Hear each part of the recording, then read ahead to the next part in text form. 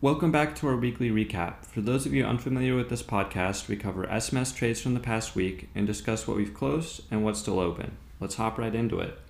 On Monday, we found entry on INMB in the 1338 to 1341 range with a price target of 1380 to 14 plus and an iron support at 1307.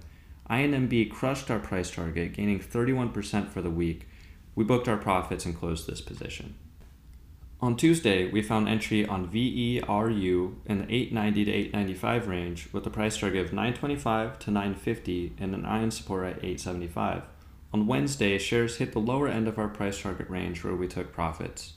On Wednesday, we found entry on RGLS in the 118 to 120 range with a price target of 140 to 160 plus before June 25th, 2021, and an iron support at 103.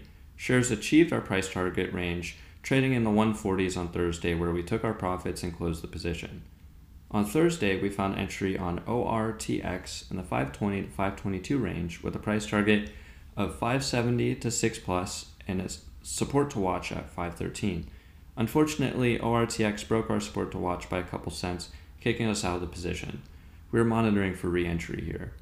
On Friday, we found entry on REPH in the 220 to 223 range with a price target of 240 to 260 plus and an iron support at $2. REPH held up above our support to watch on Friday and remains an active position. That's it for this past week. As always, be sure to tune in next week for updates and explore our podcast and website for everything you need to know in biotech. Good luck this week, and as always, let's get this bread. MS Money Moves and its affiliates are not registered financial advisors. Our content should serve as educational material to help you conduct due diligence and research. Content is not a directive or recommendation to invest in any security. We reserve the right to buy or sell any security for ourselves without any notification except when required by law. We are not responsible for the action of our affiliates. Investment theses may change due to the variable nature of the securities market.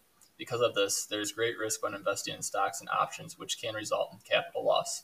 Everyone should conduct their own research and due diligence before making an investment decision.